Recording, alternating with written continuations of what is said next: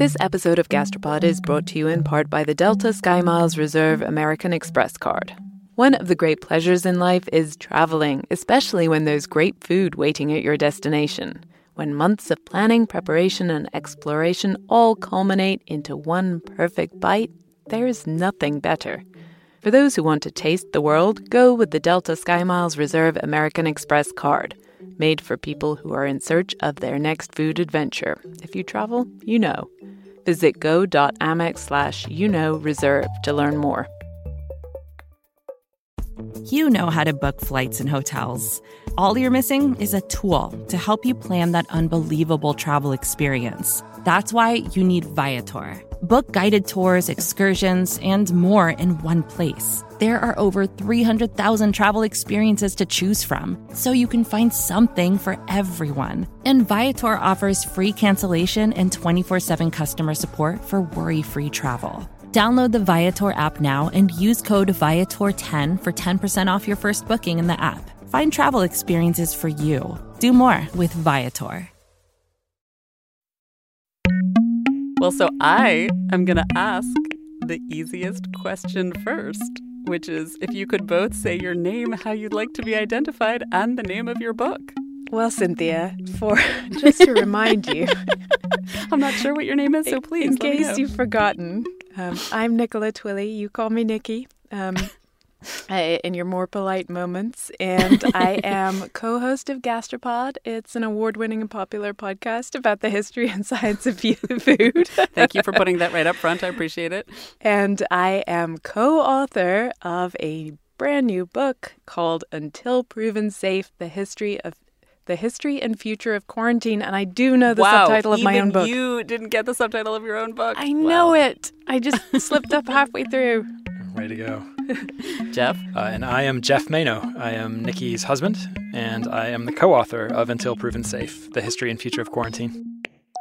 This, as you might have been able to tell, this is kind of an unusual show for us because we have a bit of a role reversal going on. I was the one and only interviewer. And I was getting interviewed along with Jeff, who, as he says, is my husband as well as my co-author. He normally has more of a backstage support role here at Gastropod. And you are not normally in the interviewee hot seat. Being grilled alive. Gastropod style. Yes, of course, we both are Gastropod, the podcast that looks at food through the lens of science and history. I'm Cynthia Graber. And I am Nicola Twilley, and this episode is all about quarantine. Not the one we just went through, although that's obviously in the book, too. This episode is all about the quarantine we put our food through. Why in the world would food ever get stuck in quarantine? What are we protecting it from? One word, many syllables, chalk-pocalypse. And, economic disaster, famine, ecological collapse. All the good stuff. We've got it all coming up on Gastropod, but we promise it is not all depressing. No, indeed. We get naked. At least you and Jeff, luckily. Right. We hang out with billions of bees, and we take a trip to a robot-protected island off Australia. It's all in Chapter 6 of Until Proven Safe, which you can pre-order now. And here's the sales pitch for doing just that. You might think, hey, I like the sound of this book, but I'm going to wait until it's out on July 20th to pick up my copy. But, and this is something I'm only now learning because this is my first book, pre-orders are like gold dust. They make a huge, huge difference to whether a book succeeds or not. So if you think you might buy it, order now. Or, at the end of the episode. We even, unsurprisingly, have a link on our website, gastropod.com. And before we get into everything quarantine, we have a new podcast to tell you about. It's called Food with Mark Bittman. It's a brand new podcast that explores everything to do with food, from recipes in restaurants to issues like junk food, health, and sustainability. You may know Mark from his best-selling books like the How to Cook Everything series or from his writing in the New York Times. Each week on Food, Mark sits down with chefs, celebrities, activists, and more to talk about cooking, eating, and how food affects us all. Plus, Mark talks ingredients, how to shop, what to cook tonight, and what you can do to help build a better food system. Guests in Season 1 include Nigella Lawson, Ted Danson, Tom Colicchio, Jane Goodall, Eric Ripert, and Carla Hall. Subscribe now to Food with Mark Bittman wherever you get your podcasts. So, Nikki, I've been hearing about this quarantine book for many years. Many, many years, because our publisher has been waiting for it for many, many years. And certainly, I never thought I'd have any personal experience with the topic. But I did always wonder, and I saved up the question just for this episode, where did you both get the idea for a book about quarantine? Let's go back a long, long, long time ago. We are married, and we were on a trip together in Australia, our first time there together, staying in Sydney. And at one point, a local friend invited us out to a picnic, and it was out on a peninsula on the other side of the bay from Sydney proper. And it was right by what is now a hotel. It's called Kew Station, and it was a quarantine station. But as Jeff said, now it's a hotel, that remote oceanfront location that made it great for quarantining passengers traveling to Australia by boat in the 1800s. Turns out to be delightful for people looking to get away from it all today. And that's not uncommon for sites that were used for quarantines in the past. When you hear about a quarantine station, they tend to be ruins. They tend to have been turned into something else. Maybe they've been eliminated entirely, torn down or razed, as if quarantine was this obsolete, strange thing that we don't do anymore. And so, somewhat ironically, given how the book turned out, our initial question was really kind of asking, what was quarantine? Why did we do it? Where did it go? And why has it gone away? You have to remember, this was many years pre-COVID. But once we began looking, we realized that actually quarantine hadn't gone anywhere. And so, in fact, as we really kind of started pulling on the strings of quarantine, we started seeing it everywhere. It was all over the world. It was happening at various scales. It was happening in agriculture.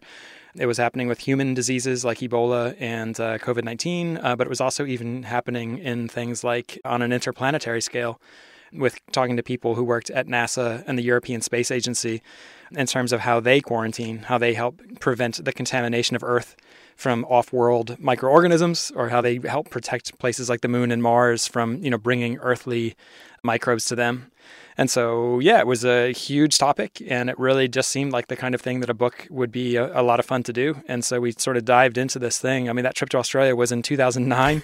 That's a little while ago. Not only are we still married, but the book is finally coming out. So, Did I mention July 20th, available for pre-order right now? You did, and we'll probably end up saying it again before the end of the show. So we throw around the word quarantine a lot, especially these days. We've been talking a lot about it in the past year, but how about like a real definition? What exactly is quarantine? A true quarantine is when you don't know if something or someone is carrying a disease or not. You don't know if they're dangerous, but you do know that they might be.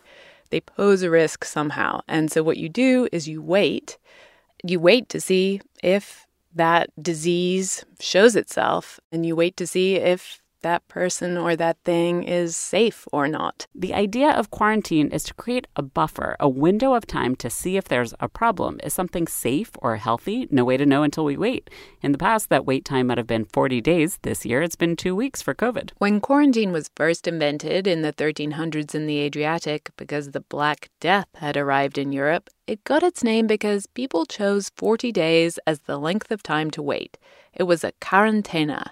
And they picked 40 because of the religious connotations. 40 was a symbolic number. The ancient Israelites wandered in the desert for 40 years. There were 40 days and 40 nights that the skies opened up and caused the flood that sent Noah floating with all those animals on his ark. What I learned in Hebrew school as a kid was that 40 kind of represented a long time, even a new generation. But nowadays, we set our quarantine time based on science, on how long whatever disease we're worried about takes to emerge. The key is that quarantine doesn't last forever. Quarantine is always finite. Isolation can be forever. When we were writing the book, people would always say to us, like Typhoid Mary, that's a famous quarantine. And we would have to say, no. We knew that Typhoid Mary had typhoid. The way she was treated was terrible, but she was being isolated, not quarantined. But that said, even within the field, people refer to quarantine and isolation interchangeably. And even in our own book, we're not as rigorous as all that. We have an entire chapter on how nuclear waste is isolated. That's isolation. We know nuclear waste is dangerous. It's not being quarantined. So we're not pedants. We're flexible. So I have to say, Nikki, usually when we interview somebody about a book on Gastropod, we often have to figure out how to cover the entire book or like which parts of the book. And you made this really easy because you only have one chapter on agriculture. So thank you both very much. I had you in mind the whole time, Cynthia. Awesome. It also gives listeners a lot more to read. Yes, indeed. Buy the book and you'll get all the rest. The stories of how quarantine shaped borders, led to the invention of the passport, and was used to lock up loose women. What went wrong during COVID, even how we quarantine planets. In the part of your book that focuses on food and crop quarantine, you visit a quarantine station on the California border with Arizona. It's called the Needles Inspection Station. How you doing, bud? Good. See, this is bills and all this is on here, and they usually just have basic stuff, auto parts. Yeah, nothing that concerns us. Have a good day, bud. This is Mitch Vega. He's getting the documents that say what the 18-wheeler in front of us is carrying. Needles is on the I-40, which is one of the big cross-country freeways coming into California. Every truck that comes into California on I-40, Mitch or one of his colleagues stops it. How you doing, sir? Hazardous materials, Lowe's, Scott's Tissue, Supply Solutions. Who's good? Mars Chocolate. We should hijack that one. We get a lot of chocolate that comes through here. The site is out in the desert. There isn't much around, and it's called Needles because that's the name of a nearby city. It's basically kind of a checkpoint that you would drive through on your way from Arizona into California. It's 4 lanes. There's generally about 6 people working there. Basically, it's a border control station run by the California Department of Agriculture, and they have one mission and one mission only, which is to intercept any plant diseases or pests that might be kind of hitchhiking their way into California from anywhere else, and that might kind of pose a threat to the California agricultural industry. Michelle Jacobson is in charge of the Needles Inspection Station. We have a lot of produce comes through. Anything, citrus, your winter greens, kiwis coming in right now out of Italy, sometimes South Africa oranges, chili, a lot of stuff comes in through here from Chile too. What they're doing is the inspectors are checking the bills of lading. So when the drivers pull up, they know that they have to give us our paperwork, and we see what's going on. Depending on what's in the truck, Mitch and his colleagues might just wave the driver onward, like the Mars Chocolate or the auto parts. But if they're carrying produce, then it may well be subject to a quarantine order. What's not under quarantine is easier to tell you what's under quarantine. What's not under quarantine is a lot of your lettuces. Your tomatoes are not under quarantine. Your melons are not really under quarantine. Bananas, there's no quarantine on bananas. Onions and stuff don't have quarantines. But there's a lot of quarantines. It's easier to tell you what's not under quarantine. We were at the Needles checkpoint on one of the busiest days of their entire year. It was the peak of bee season, when trucks full of bees from all over the U.S. are flowing into California to pollinate all the almond trees. 75 billion bees, to be precise. Every single truckload gets inspected. The ones that are pest-free get waved on. Jeff and I suited up in bee suits, and Michelle took us out to see some of the rejected bee trucks. So what they're doing over here is all these loads have been rejected for having pests on them. And it can be anything from a small hive beetle to any kind of an ant. It could be a fire ant, it could be a carpenter ant, or anything that would be considered as a Q rating, which is something that is not determined to be established in California. Michelle and her team are scouring the trucks as they stop. They're searching for all kinds of tiny pests that haven't yet gotten into California, these Q-rated ones.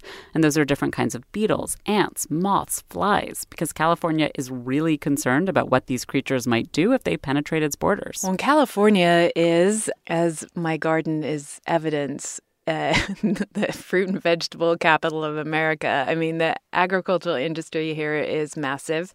I think the latest estimate was that it's worth $50 billion a year. 2/3 of America's fruits and nuts are produced in California, was the stat that blew me away. And of that, it's 100% of all the almonds all the almonds that are eaten in America, and 80% of all the almonds that are eaten in all the world. California is sort of two things at once. It's very, very geographically isolated in the sense that it is surrounded by mountains, deserts, and the Pacific Ocean.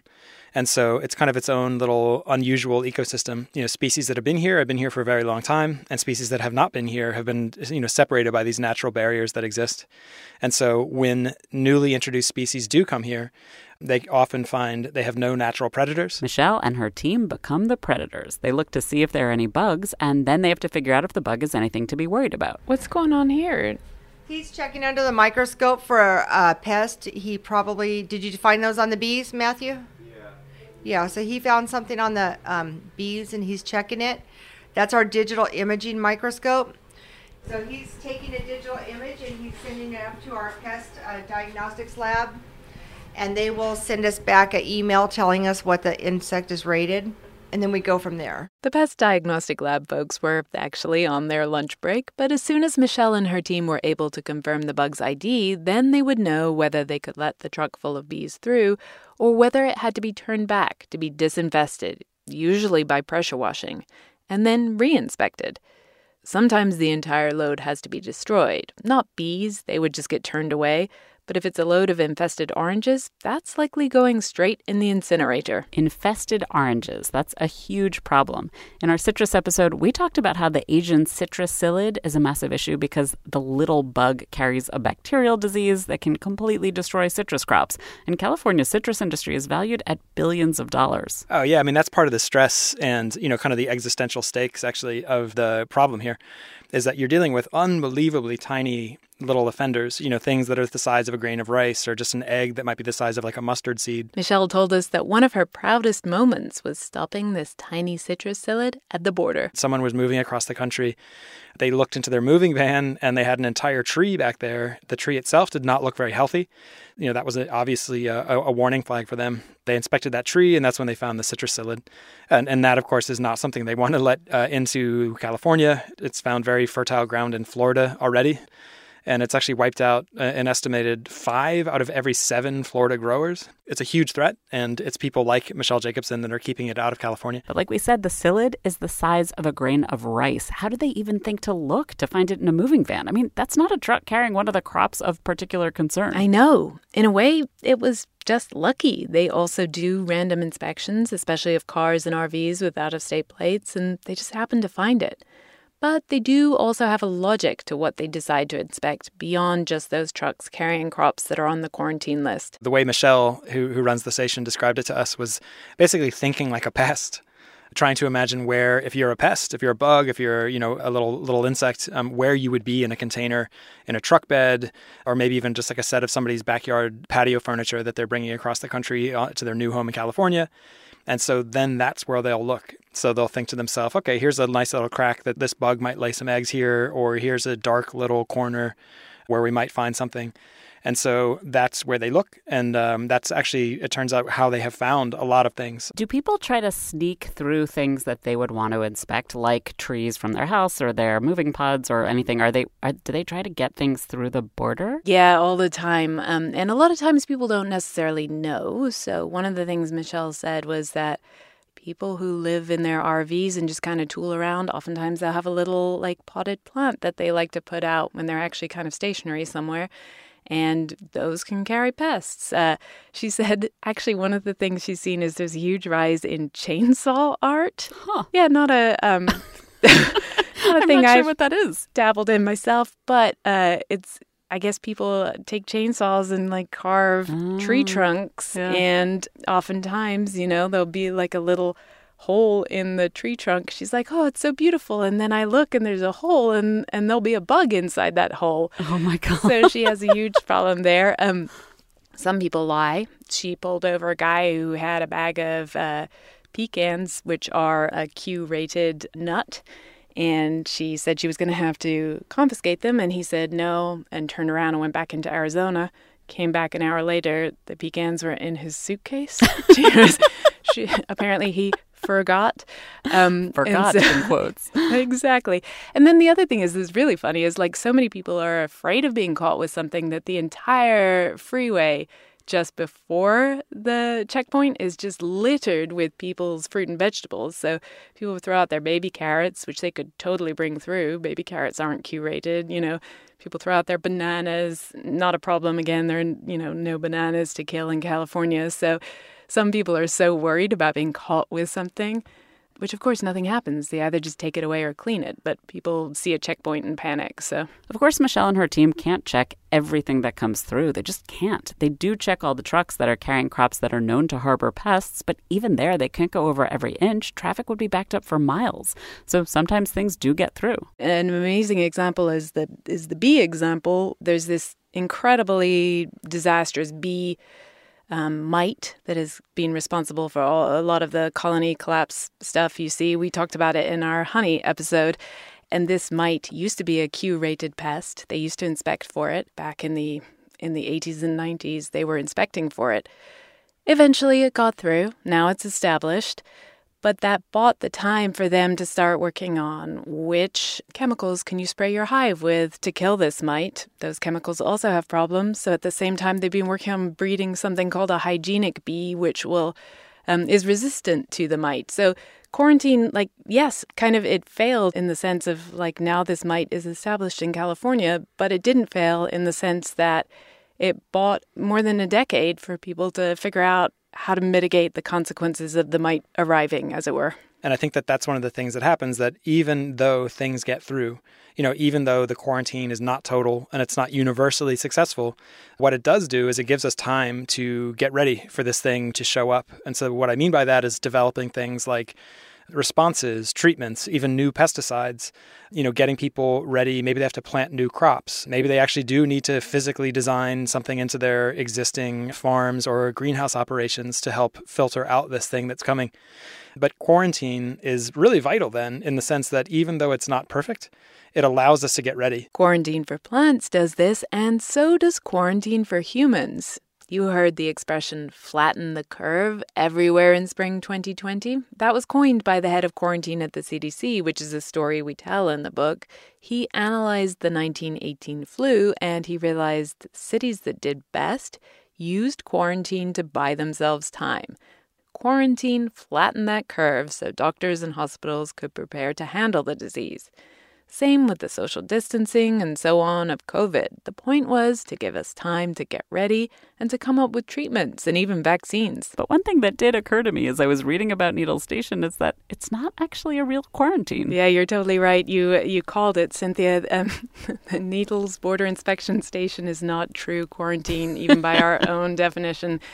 But there is, and honestly, mostly for plants, there isn't such a thing as true quarantine because unlike people, plants are sort of not that valuable individually. And if you put it in the incinerator, it's okay. Imagine an orange, whether it's the fruit or the tree, it's just not worth putting in quarantine to see if it gets sick. If you notice a problem, a bug of concern in the truck or a sick plant, you might dump the whole truckload of crops or plants in the incinerator, frankly. It's cheaper to replace oranges than to have a special quarantine to hold them.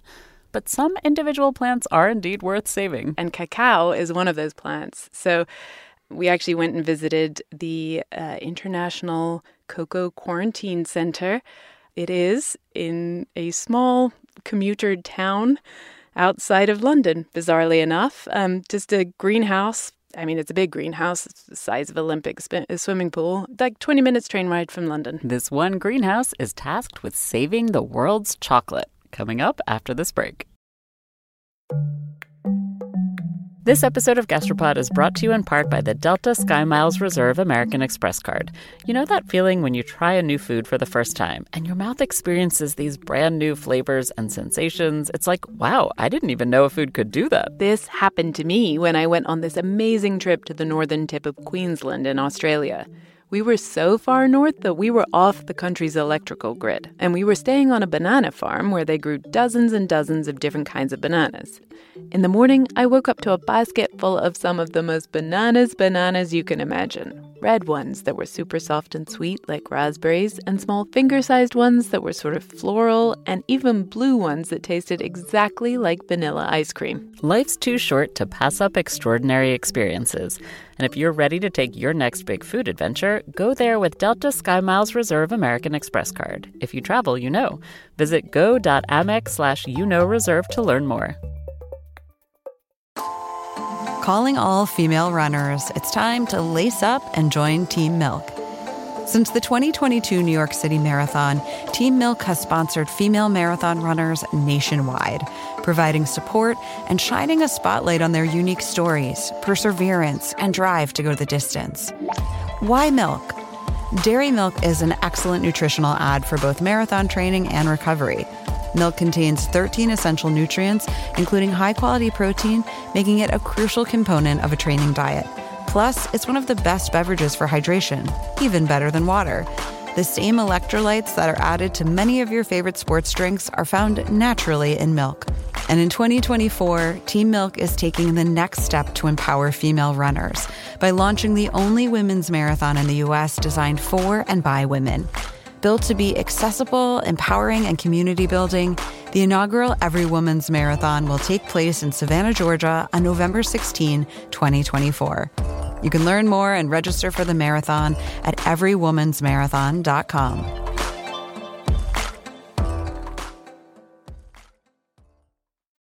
So cacao trees, or, the trees that grow the precious beans we turn into chocolate, their facility, that's a real plant quarantine because each of the cacao plants that's being moved around the world is super valuable. It's a massively loved global commodity.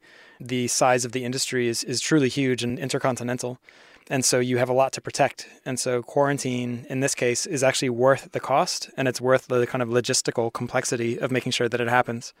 And then on top of that, because of the way that the cacao economy, I guess you could say, kind of works, is that researchers and agronomists and people who are, working in chocolate, basically, are always moving these bits of budwood around for agricultural reasons. Basically, chocolate is a much more lucrative crop than oranges or even avocados. And in order to work on cacao breeding and pest resistance, researchers have to move plants around between the world's major chocolate growing regions.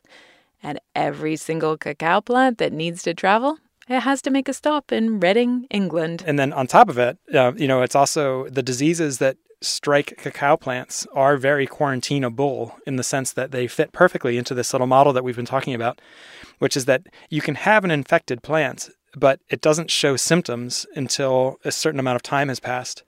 And so you have to wait, by definition, to see if sickness emerges and to see if this disease reveals itself. And so, that's part of the title of our book. We have to wait until it is proven safe. Like a lot of diseases you can see immediately. And then why would you quarantine? But with some of the diseases, and this is the other problem with cacao, is that it is vulnerable to a lot of diseases. And they all have amazing names like frosty pod and witch's broom and swollen shoot virus, vascular streak dieback. The researcher there just read out this long list of terrible sounding ways for a cacao plant to die. But the problem is you won't know if it has one of those diseases for several months. And that's the whole purpose of quarantine, is to kind of that waiting buffer to see. So one thing that does seem really bizarre, probably not just to me, but to everybody else too, is that England is not known for being a cacao growing country. How do you grow cacao there? Why would you grow cacao there? Right. It's, cacao does like it wet, which we do have in England. That is definitely part of the famous British weather. But it also likes it quite hot. And so there's a logic there. Basically, cacao pests are not going to pose any threat to anything in England because they won't survive. They are only suited to, a tropical environment. And so you can put these cacao plants in England almost without any fear. Even if by some accident the cacao disease gets out of the quarantine facility, there are no cacao trees in the UK that those diseases could make sick. And frosty pod and witch's broom only infect trees in tropical regions in general, so they really can't do any harm in England. On the flip side, there's nothing in the UK that could make a cacao tree sick. Cacao diseases just don't grow there because cacao trees and their diseases like it hot. If the temperature in the greenhouse drops to 53 degrees or lower, for more than a single minute or two, the cacao plants will all die. Wow. So they have this high-tech kind of automated system. It's all computer controlled. There are screens creating the right amount of shade to mimic the tropical understory, and obviously heaters. It's all super high-tech. But yeah, if it goes out, Paul Hadley has like an alert on his phone, and he can monitor it. And he did say more than anything, that's the thing that keeps him up at night. Paul is the guy in charge of the International Cocoa Quarantine Center in Reading. He is the man in charge of defending the world's chocolate against disease. And I hope he is well protected against disease, because I don't think I could live in a world without chocolate. But so walk me through the quarantine process there. Cacao plants travel as budwood is what I learned. So that's just basically a piece of branch with a bud on it. And they show up, and Paul Hadley will graft that bud onto what they call a mother plant and an indicator plant. So the mother plant just sits there and worries for the next 3 years, in true motherly fashion.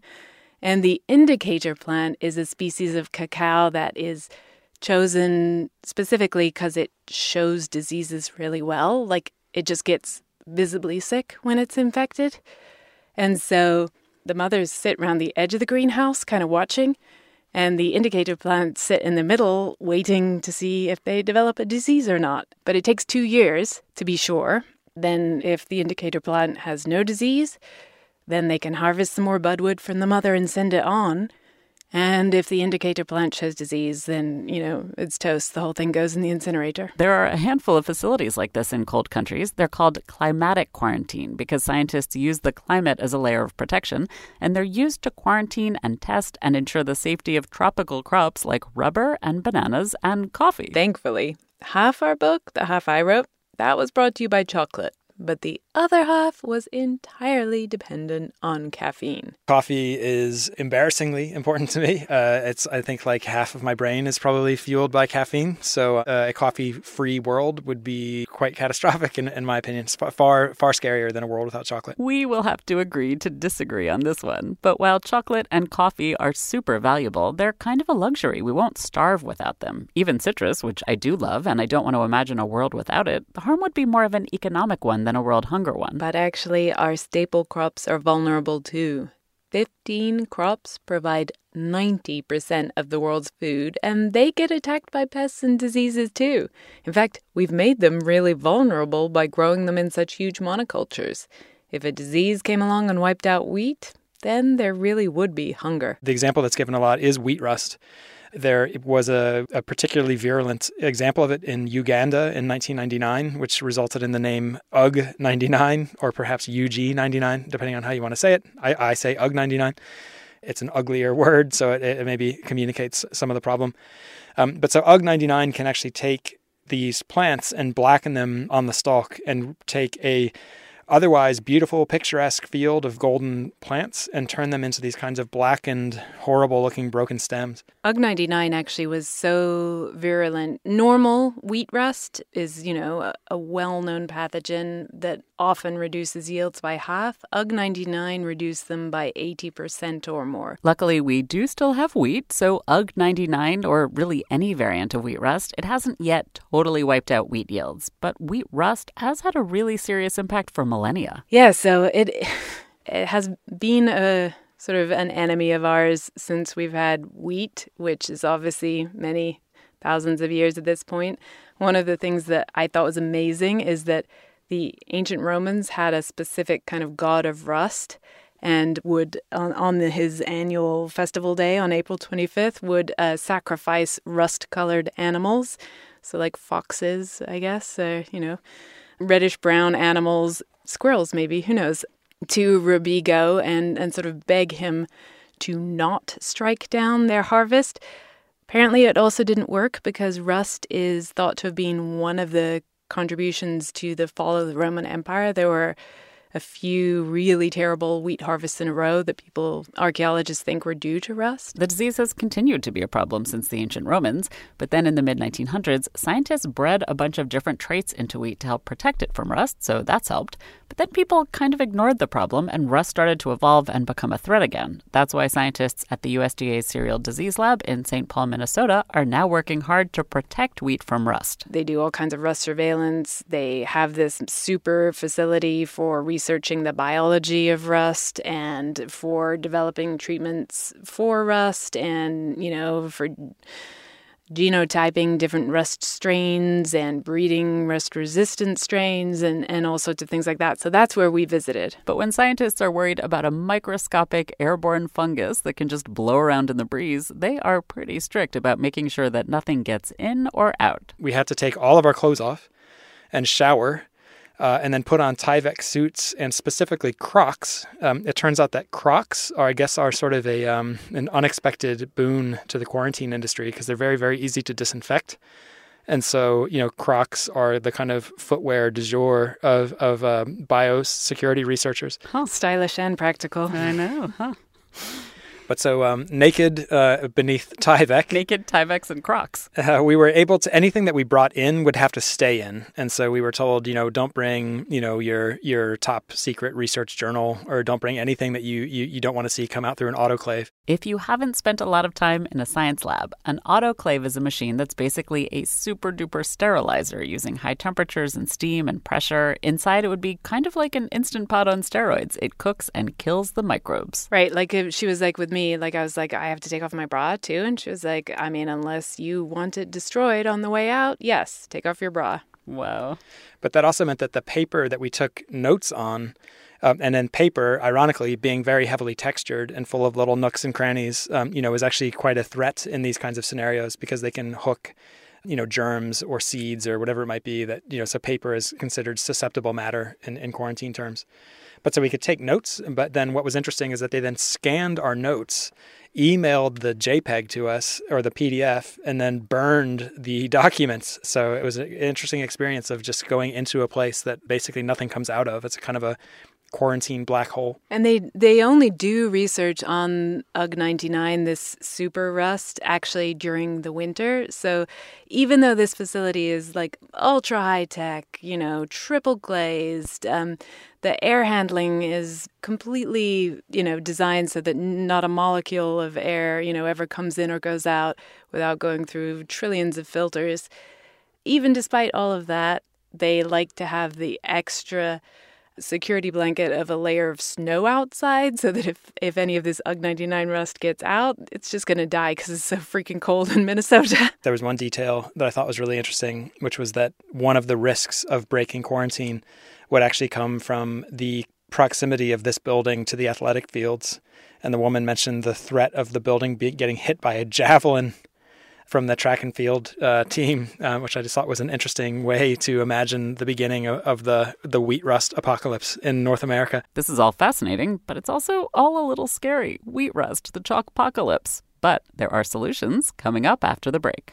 Mom deserves the best, and there's no better place to shop for Mother's Day than Whole Foods Market. They're your destination for unbeatable savings, from premium gifts to show-stopping flowers and irresistible desserts. Start by saving 33% with Prime on all body care and candles. Then get a 15-stem bunch of tulips for just $9.99 each with Prime. Round out Mom's menu with festive rosé, irresistible berry chantilly cake, and more special treats. Come celebrate Mother's Day at Whole Foods Market. Another day is here, and you're ready for it. What to wear? Check. Breakfast, lunch, and dinner? Check. Planning for what's next and how to save for it? That's where Bank of America can help.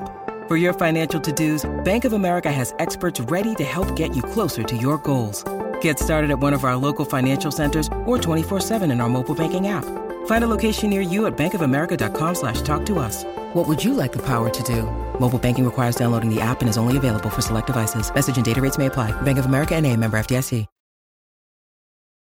If you had to rate how well all these measures are doing when it comes to protecting our food supply, what grade would you give them? Or is this all just kind of tilting at windmills given the scale and scope of the problem? Is it helping? Is it buying us time to develop solutions? What's going on? And I definitely do think that it's kind of tilting at windmills in the sense that you have an absolutely massive problem. It never goes away.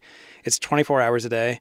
It's every boat that's crossing an ocean right now, every plane that's in the air, every truck driving across the border into California. All of these things are risks. There are some really interesting solutions that have been tried, or at the very least, attempts to mitigate this. One thing that I really was excited to read about are sentinel plots. So sentinel plots are plots of land often down near the U.S.-Mexico border, but also sort of scattered throughout the country's agricultural regions. And sometimes those plots can just be a couple rows of plants. But those plants are used almost like photographic developing tools. So they're there to see if they catch a disease or if they exhibit symptoms of an infection or of an infestation. And so they're really quite useful in that all you have to do is go out and check them and see if something's happening, and then you'll know right away, like the entire field or maybe the entire region is at risk. But unfortunately, they're a successful and quite useful strategy, but they're very underfunded. And so I would love to see that kind of thing pick up and find the proper funding. I mean, I think it's, again, like we've seen with COVID, it just doesn't seem like the most pressing priority often.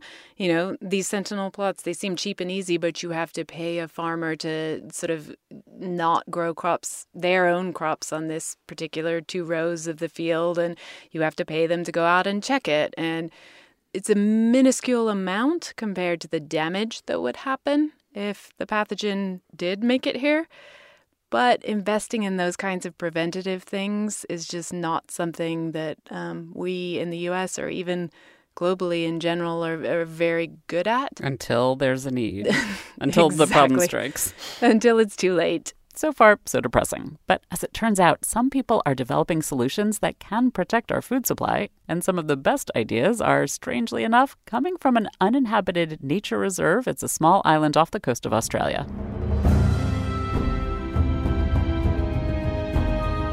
Since 1910, Barrow Island has been a Class A nature reserve, managed for the conservation of flora and fauna.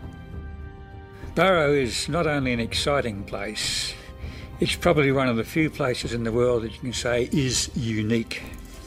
So it's quite a naturalist paradise in terms of what Australia used to be like before it was disrupted by the invasion of us modern Australians. That is why a major focus of operations on the island has been quarantine management. So Barrow Island off the coast of Australia is a really fascinating place to study from a quarantine point of view. It's being funded and operated by Chevron, the energy giant.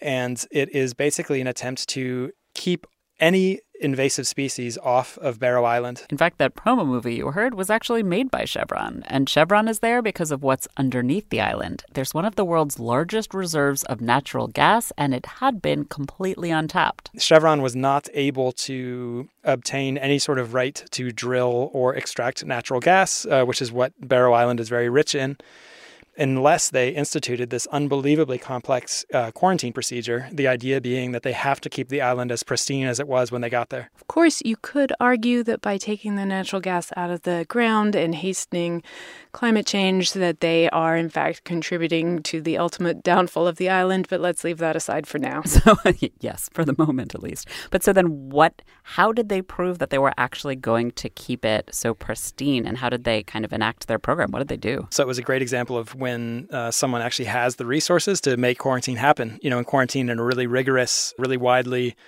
and really detail-oriented way to be implemented in this kind of place. But they do it in an interesting way. It actually recalls Michelle Jacobson at the Needles Border Inspection Station, who was saying how she tries to think like a pest. And so that means thinking about things like, the treads of people's shoes. It means thinking about containers. So when you're bringing machinery over, it means the machinery itself. It means the computer equipment. It means, the lunches of the people that might be eating and working on the island. So all of those things get thought through. What would take this path and how do we prevent it from doing that? So obviously Chevron has barrels and barrels of cash to throw at this problem, and the natural gas underneath means they can spend a fortune on quarantine and still make unbelievable profits. And what that translates to is Chevron has completely reinvented how to do plant quarantine. This was one of the most mind-blowing things we came across in our research. an oil company developing all these incredible new tools to protect the native plants and prevent pests, diseases, and invasives from coming in. The number one thing that they realized were containers, these shipping containers that go all over the world. They bring soccer balls, from China to the United States and plastic goods all over Europe, and they're constantly crisscrossing the world. But the shipping containers are built with tons of little nooks and crannies where other things can find a home. And so those little bugs, those little insects, et cetera, can, kind of piggyback on the global economy and show up in places they don't belong. And so Chevron actually redesigned the shipping container in order to get rid of some of those things. They changed the wood plank floor and then made that all steel. They got rid of some of the vents that would allow things to hitchhike. And so by creating a new kind of shipping container, they dramatically, right away, reduced the number of invasive species that might even be at risk of getting over to Barrow Island. Another weirdly successful tool they developed is a video game that trains their workers to get better at thinking like a pest and then finding the pests.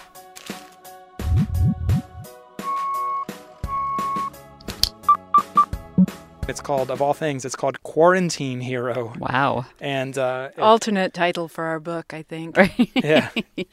And so Quarantine Hero, which we got to see played a brief example of, is actually just a little animated scene where you are an inspector and a series of objects is coming through and you have to spot a little seed pod that is stuck on the hem of someone's trousers or a little bug that is, attached to the back of a piece of equipment. It's actually like competitive quarantine, which is slightly absurd thing to imagine. Quarantine Hero has been a huge success. The Barrow Island quarantine inspectors loved it. They played it all the time, and they got better and better at catching pests in real life. It was such a hit that the Chinese government is now adapting it to train their border inspection teams. Of course, like every inspection and quarantine facility, some things can slip through the cracks. So far, it's been pretty minor things, maybe a dandelion, some cockroaches. So Chevron has developed cool new tools to deal with those, too. And so what Chevron then invested in is these automated kind of robot things that roll around the island looking for invasive weeds, invasive species, and send back georeferenced alerts. And then they have another whole setup where they have 70 acoustic sensors all over the island that are listening. There's an AI system listening for the specific sounds of a specific gecko that they want to keep off the island. They have track pads that can tell by the weight and the sort of the movement on the track pads what kind of animal is it. Is it an animal that we want to keep off the island, like a rat? So they have this entire kind of, even on the island, this whole network of automated systems that are tracking to make sure anything is slipped through. So this sounds like it's mostly successful and fantastically expensive and complicated for anything that is not located on an island being run by incredibly wealthy company that wants to extract the natural resources there. Is there anything to be learned from it, though, that can help us in the rest of the world? Well, yeah. I mean, the Chinese government thinks the Quarantine Hero is going to help make their biosecurity inspection better. So we'll see. The thing I thought that really should be introduced tomorrow are the redesigned shipping containers, because they don't cost any more to make. They don't weigh any more. They're great. They reduce the invasive species hiking along almost to nothing. And I had no idea about this, but containers are just this incredible kind of weak spot in the global quarantine system. There were these researchers looking at the port of Brisbane in Australia. They inspected 3,000 containers. They found 1,000 live insects, and many of those were quarantinable pests. So 3,000 containers is fewer than come into Australia in a single day. So you can imagine how many live insects are coming in on containers.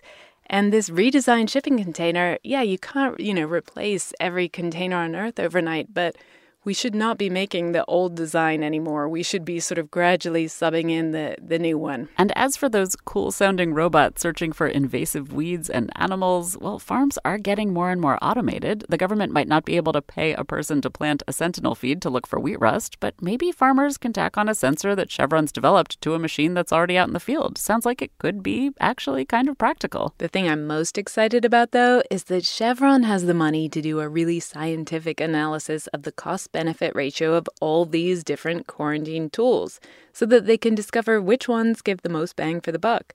And they're publishing that research so everyone can learn from it, which is huge, because there's never enough money to spend on quarantine and preventing plant pandemics before they happen, unless you're Chevron. So, an entire book on quarantine when we're living through a global pandemic. I know. It's a cheerful topic. I know.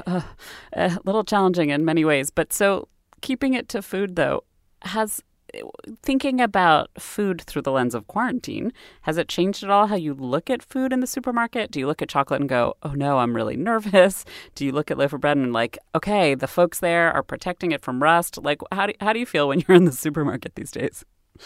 Well, yeah, I mean, I definitely feel more, I guess, aware of the risks behind certain foods. I think more often, though, I find myself, as a relatively recent Californian, just kind of newly appreciating California itself as a very fragile place. It's kind of an ecological bubble.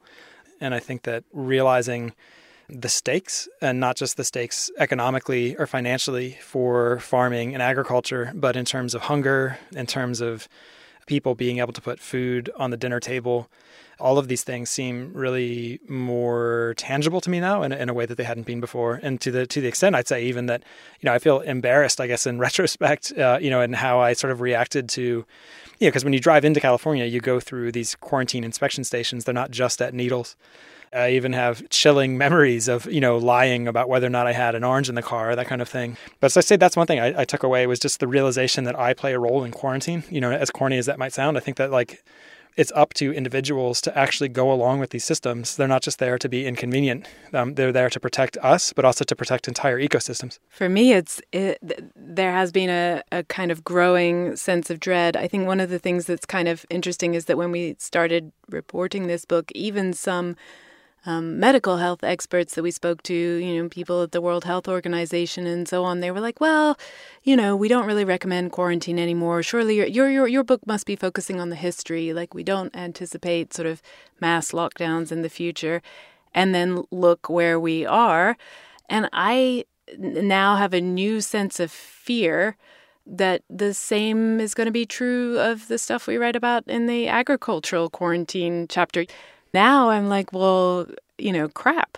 All the people who are warning about we would face a pandemic, and they were even talking about novel coronaviruses, those people were right. Maybe we should listen to the people who are warning about agricultural pests and diseases too. They might have a point also. I like in this situation, Jeff kind of came out as the more, here, Jeff, you were like the slightly more positive one, and Nikki, you were the more like scared and nervous one. I feel like that's a little role reversal there. Yeah, we're changing each other. We're mixing it up. We like to keep it fresh. If Jeff doesn't inject any gloom or doom, I feel like it's missing at this point, so I put it in. All of you Gastropod listeners won't know this, but in general, Nikki is the one who thinks everything's going to work out, kind of no matter what, and Jeff is the worrier. Pretty much. Glad you guys are like balancing each other out still. Well, thank you very much for your time. This has been super fascinating. Yeah, we wondered about whether to do it or not. Yeah. What's the name of this podcast again? So it's called Gastropod. Okay. All right. You can find it on any podcast app, I promise. Okay. I'll search for it on Bing. Yeah, and thank you for taking the time, Cynthia. Not that you had a choice. Thanks this episode to Jeff Mano and to Nikki. Their new book is called Until Proven Safe, The History and Future of Quarantine. Just so you know, it has all sorts of exciting and fascinating stories that aren't in this episode, like when Houston was put under quarantine in case astronauts had brought back extraterrestrial germs, not to mention the true story of quarantine and COVID-19. We have a link on our website, gastropod.com, and we will have a link on the website where you can also get a special signed book plate. That's a signed sticker you can put in your book. And if this all isn't enough, if you say at the same link that you've pre-ordered the book, you can be entered into a drawing for special book-themed merch. Everything is at gastropod.com. No, that was thorough, Cynthia. I feel like I understand what our interviewees go through now. I'm like feeling a little drained. This episode of Gastropod is brought to you in part by the Delta SkyMiles Reserve American Express card. You, dear listener, already know about the transformative power of food. You're probably thinking about food right now, aren't you? Look, we get it. Sometimes a craving is more than a craving. It's a calling that you have to indulge, even if it takes you thousands of miles to get there. For those who want to taste the world, go with the Delta Sky Miles Reserve American Express card, made for people who are in search of their next food adventure. If you travel, you know. Visit go.amex/reserve to learn more. Why do you run? Why does anyone? I always thought that runners loved running, and that's not the case. Most runners hate running, but they choose to do it. In the new docuseries Running Sucks, brought to you by Team Milk, Abby Ayers learns why women runners everywhere are driven to go the distance. It really is about taking my power back and proving myself wrong. Team Milk is about fueling women's performance and helping them along their marathon journeys. You can sign up now for the inaugural Every Woman's Marathon, taking place in Savannah, Georgia on November 16th, 2024. Learn more and register at everywomansmarathon.com.